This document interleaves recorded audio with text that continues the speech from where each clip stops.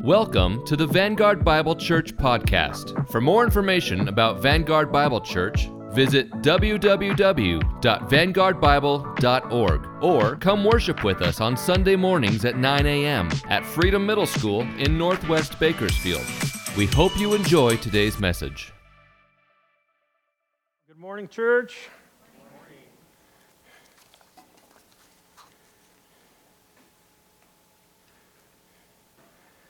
So, I'm thinking flannel was a bad idea today.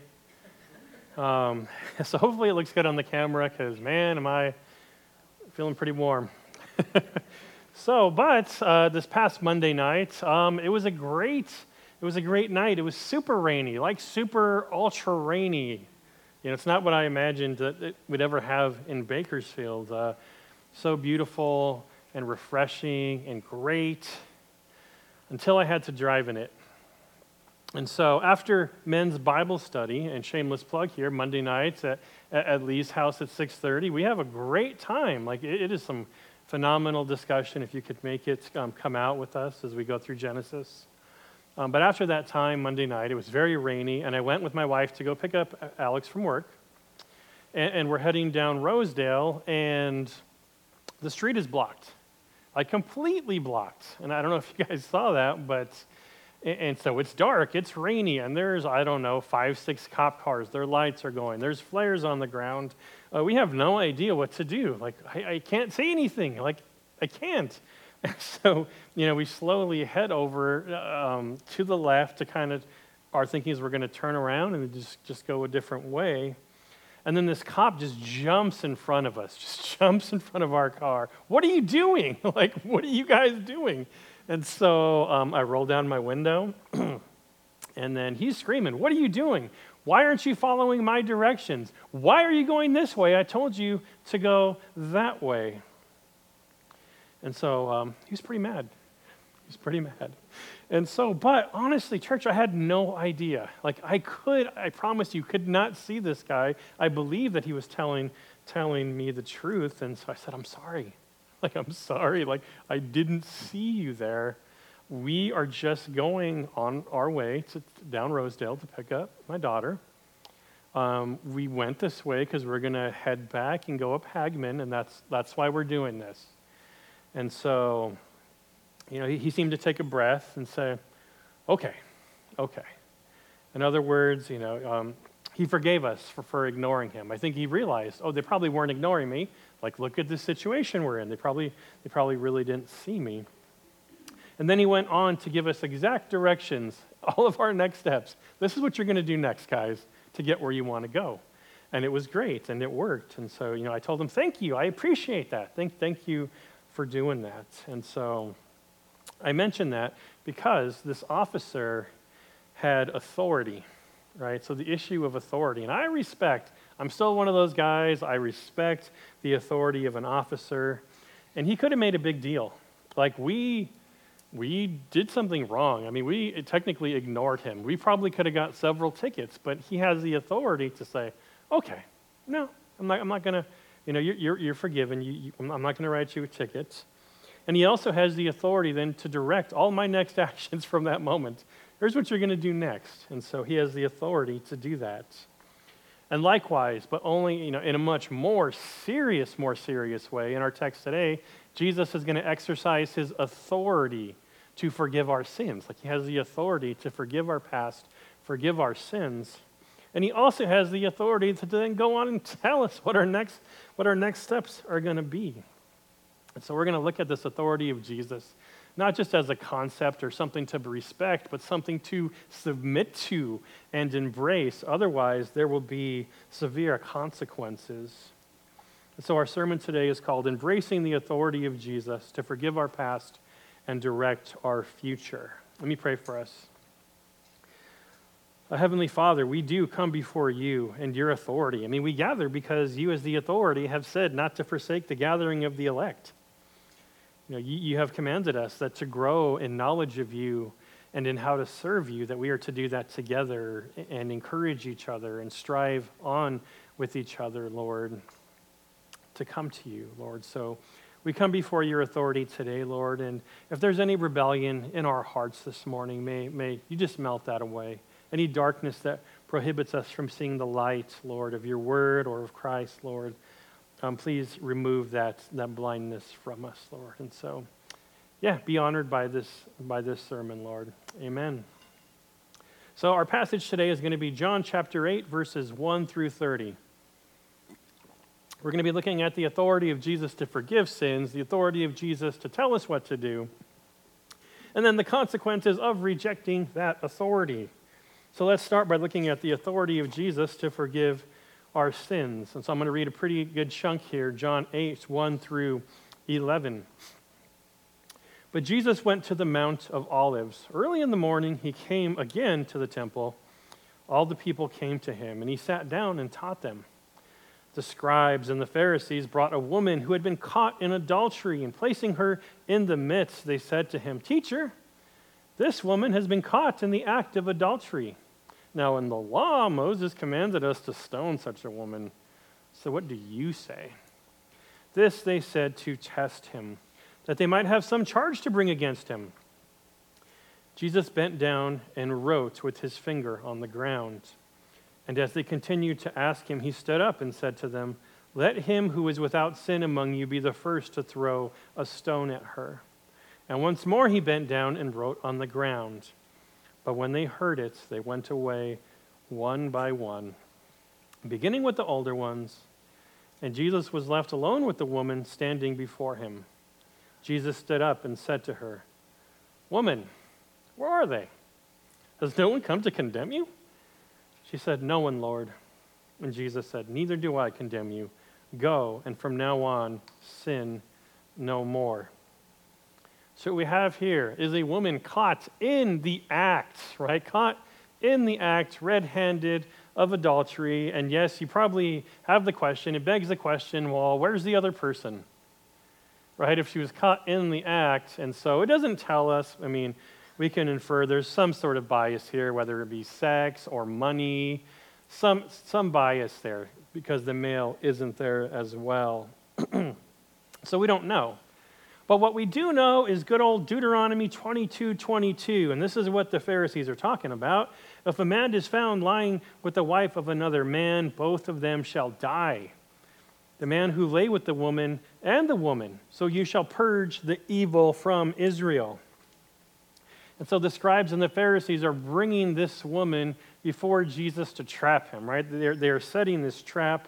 After all, the scribes, if you remember, they're like experts of the law. They are lawyers. They're going to any technicality they can use to manipulate a situation. That's what they're great at. And they think they have a great plan, man. They have the trap set.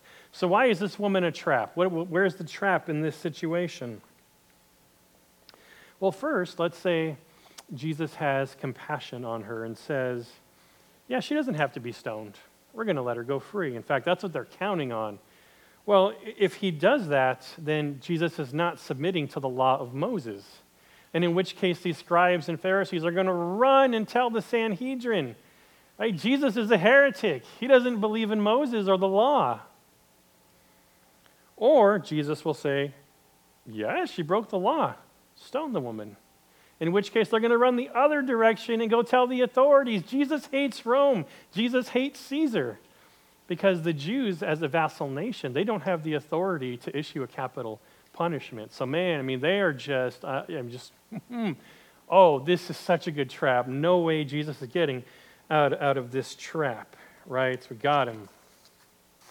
So what decision, what choice does Jesus make? Well, he sides with Moses. Yes, this woman is guilty. She does deserve to be stoned. And so I'll tell you what. The only thing is, I want someone to stone her who also hasn't broken this law you guys are so concerned about. And so the scribes and Pharisees are standing around, right, stunned. I'd like to think convicted a little bit. And then Jesus writes something on the ground, and man, that's a whole sermon in itself. Short version, we have no idea. We don't know what he wrote. And there's a lot of theories about that. Now, the one that I like, that I think makes the most sense, is that by writing on the ground at all, regardless of what Jesus wrote, whether it was names or sins or drew a picture, no matter what he did, they would have recalled Jeremiah 17:13. O Lord, the hope of Israel, all who forsake you shall be ashamed. Those who depart from me shall be written in the earth, because they have forsaken the Lord, the fountain of living waters. And so if you remember in last week, at the end of chapter 7, right, where he's talking about living waters. So I think there's a strong point to be made. That's possibly why he's doing that, to recall this verse. And so no one casts a stone, and they leave one by one. And the one person who could cast a stone, Jesus, doesn't cast a stone. And in verses 10 and 11, again, it says, Jesus stood up and said to her, Woman, where are they? Has no one condemned you? She said, No one, Lord. And Jesus said, Neither do I condemn you. Go, and from now on, sin no more. And so by saying he doesn't condemn her, that he's not holding that sin against her, and that she's forgiven her of her sins, he is saying that he has the authority to forgive sins. Like, otherwise, what does it matter? Anybody can say anything about anything ever, right? And so only person who can forgive a sin against God is God. So either Jesus is crazy or he's God.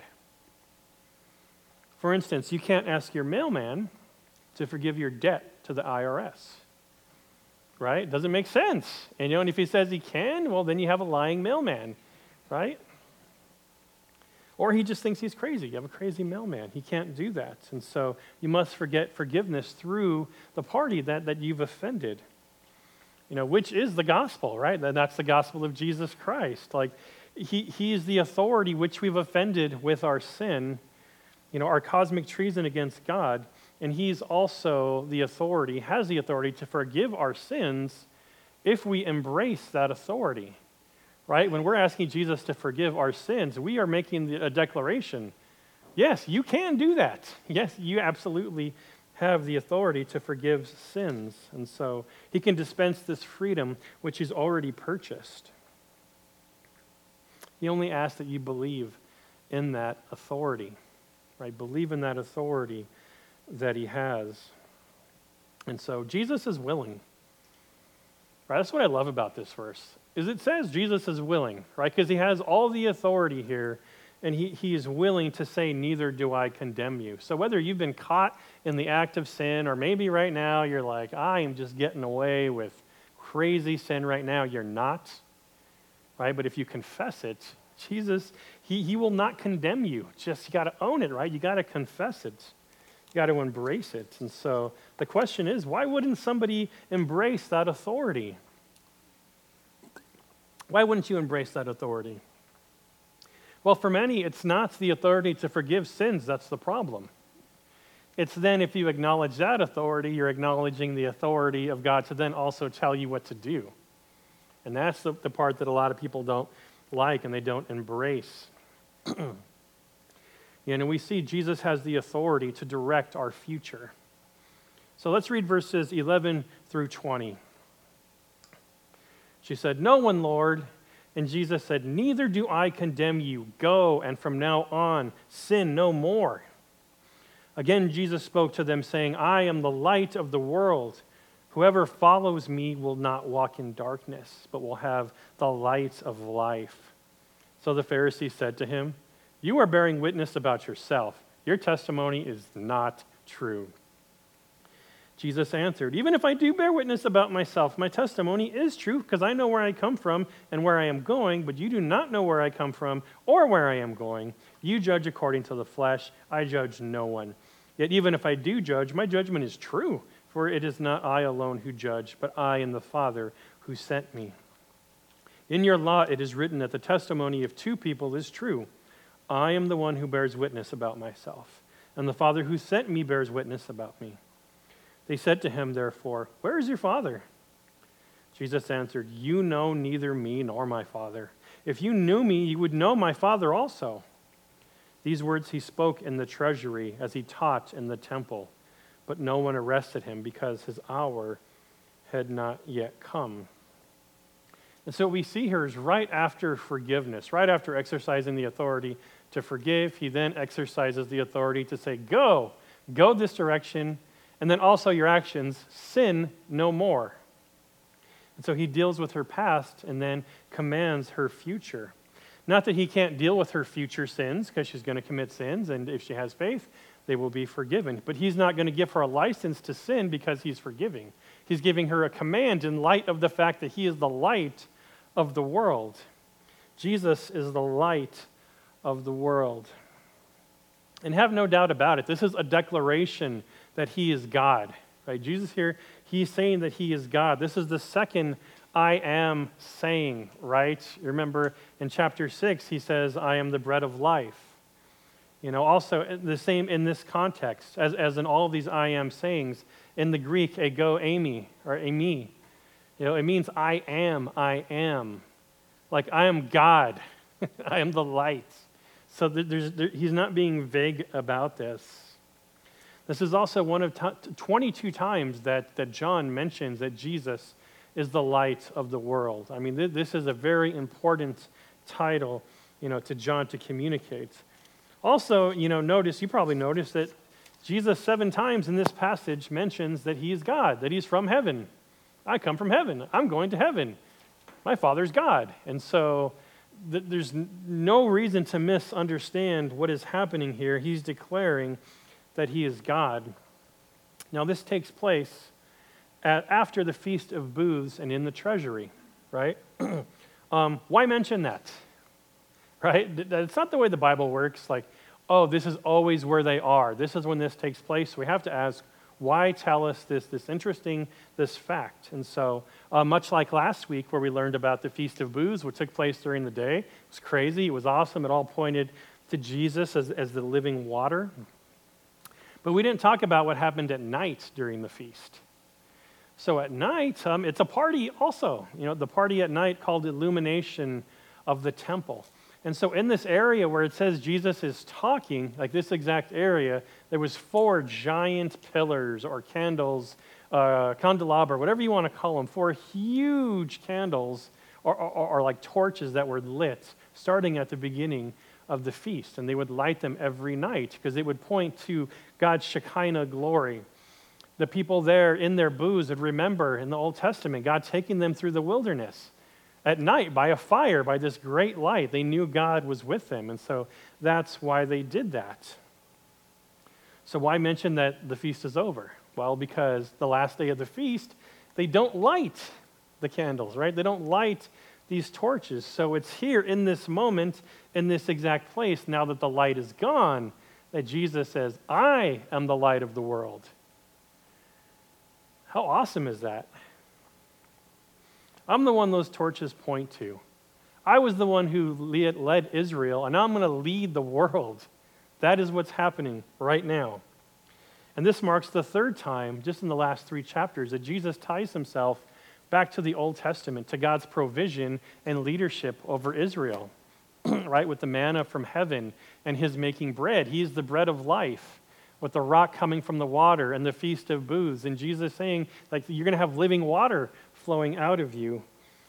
And now, just like the Shekinah glory, and then the festival with the torches, now he is the light of the world. So he's tied all of this festival, all of this leadership, the ability and authority to direct his people to himself.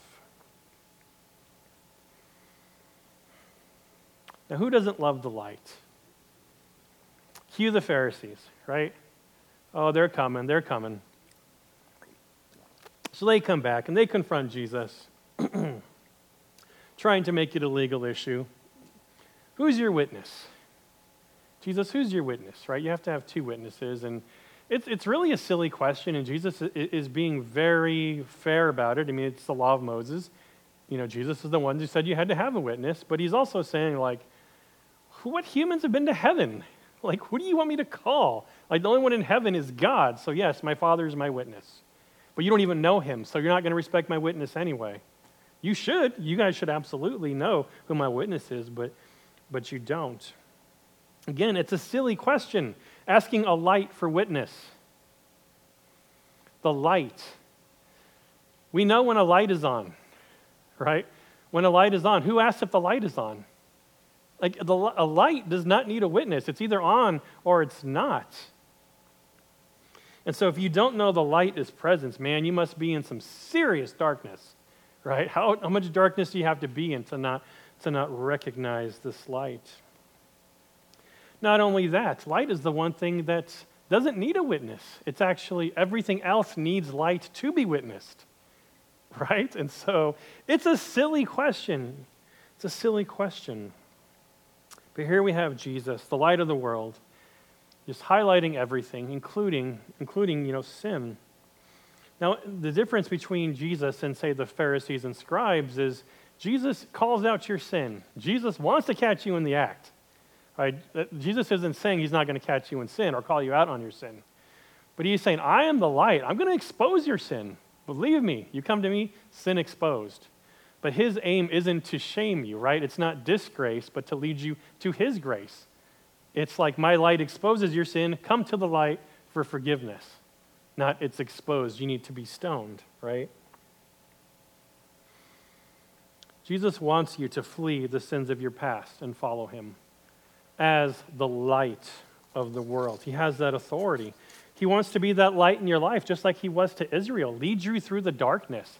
Lead you through the darkness of this life, the wilderness of this life. It's very discouraging, right? It's very difficult, and he wants to be the light that guides us through this.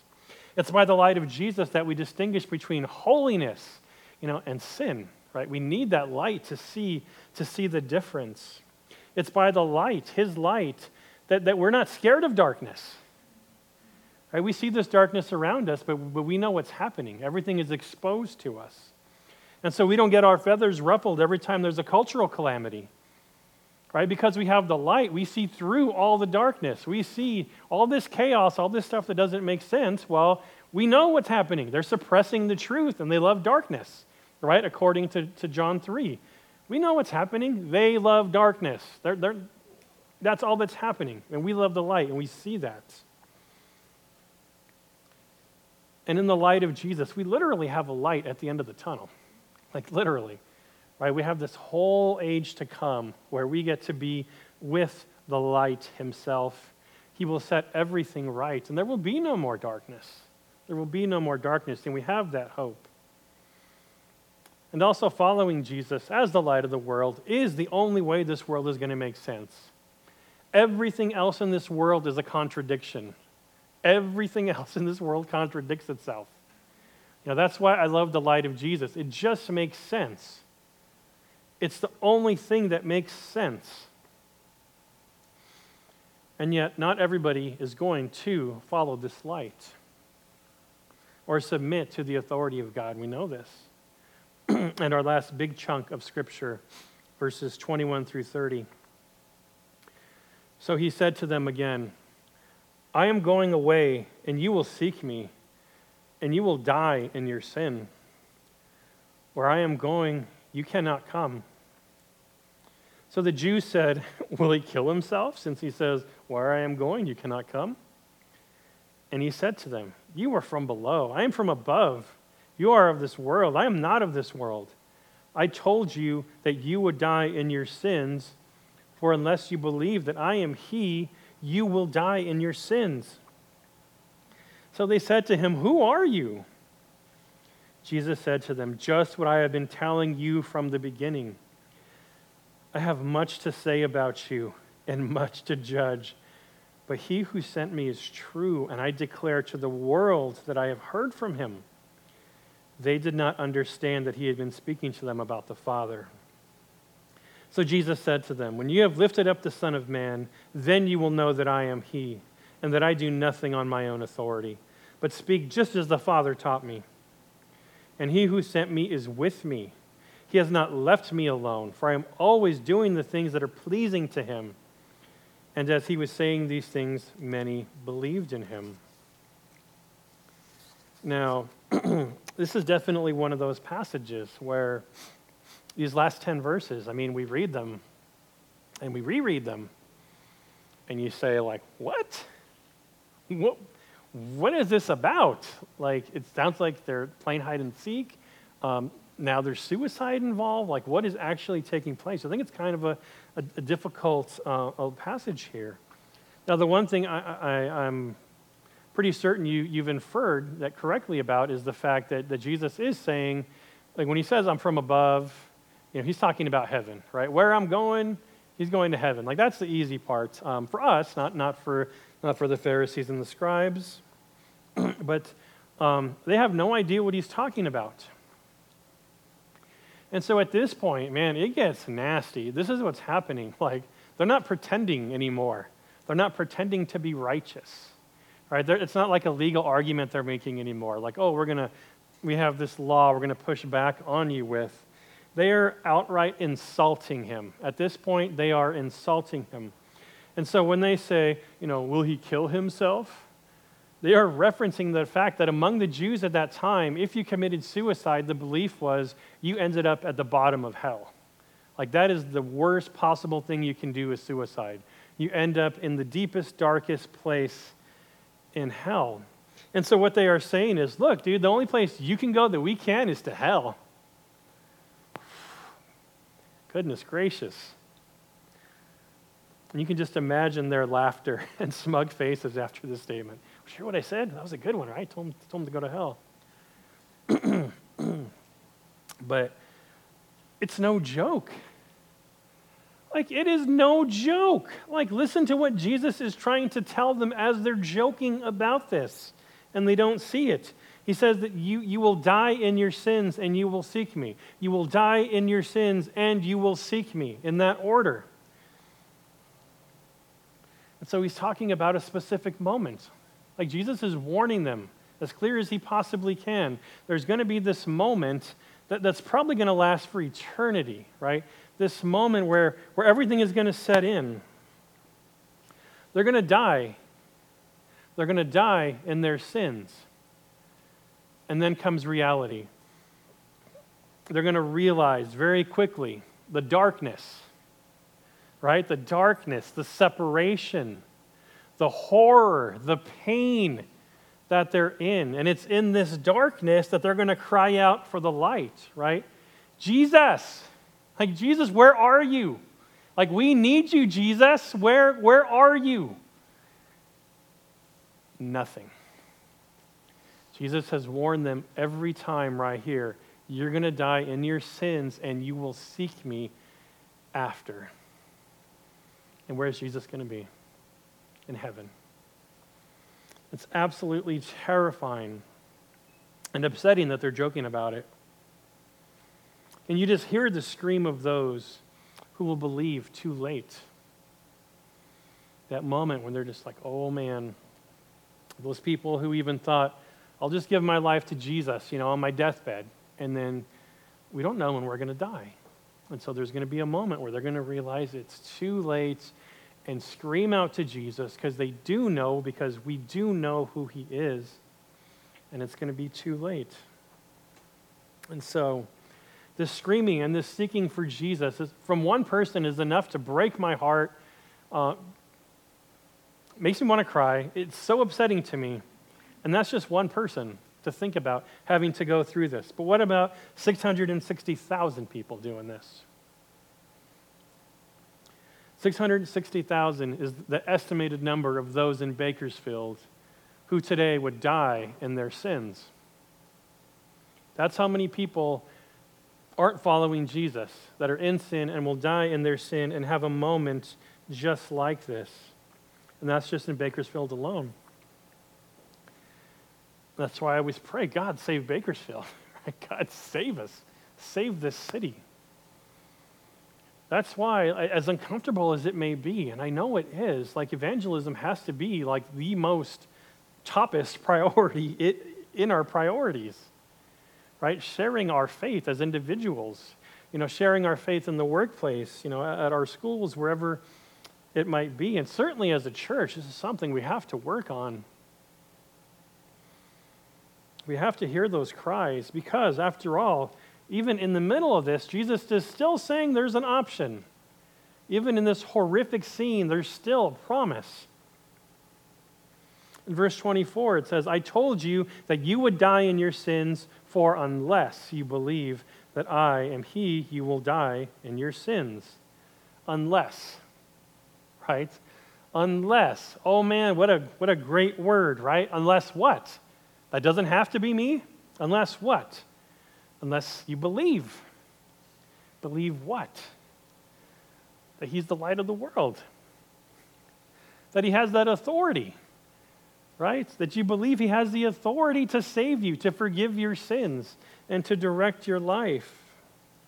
To be that light that guides you all throughout your life. It takes faith that submits to him, right? Submits to that authority, right? Faith that embraces it, not just as an idea, but embraces that authority and that hope. We're all going to see Jesus when we die. We're all going to cry out Jesus when we die. In one way, very horrifically. In other ways, like the best possible way, right? Like after winning a championship and you run up and hug everybody, right? And so we're going to be screaming Jesus too. In fact, at that point, darkness will never cross our mind again. It won't even be a concept to us anymore. We will have no concept of what darkness is. And so to close, I just want to say two things. First, if you haven't embraced and believed in Jesus, that he has authority to forgive your sins, and you feel convicted right now, you do not want to be in that dark, horrible pain and separation in that moment, then just let this be today where you decide. Let this be the day where you submit to his authority and believe. And let Jesus direct the rest of your life. Not just because you're afraid of hell, and yes, you should be afraid of hell, but because Jesus is awesome, right? He is an awesome friend and shepherd and king. He is Lord. He is good. He is forgiving. He is worthy to be followed. Life makes sense when you follow Jesus. It's not easy, but it makes sense. Second, praise God that we are no longer in darkness, but that God has granted us the ability to see this light of the world. We are no longer blind. We have seen the light, right? We've seen this light. But let us not trade spiritual blindness for spiritual deafness, right? We must hear those cries. 660,000 people, right, in Bakersfield are going to be crying out. We can't be deaf to that. We can't let it break our hearts. We can't be deaf to that, church.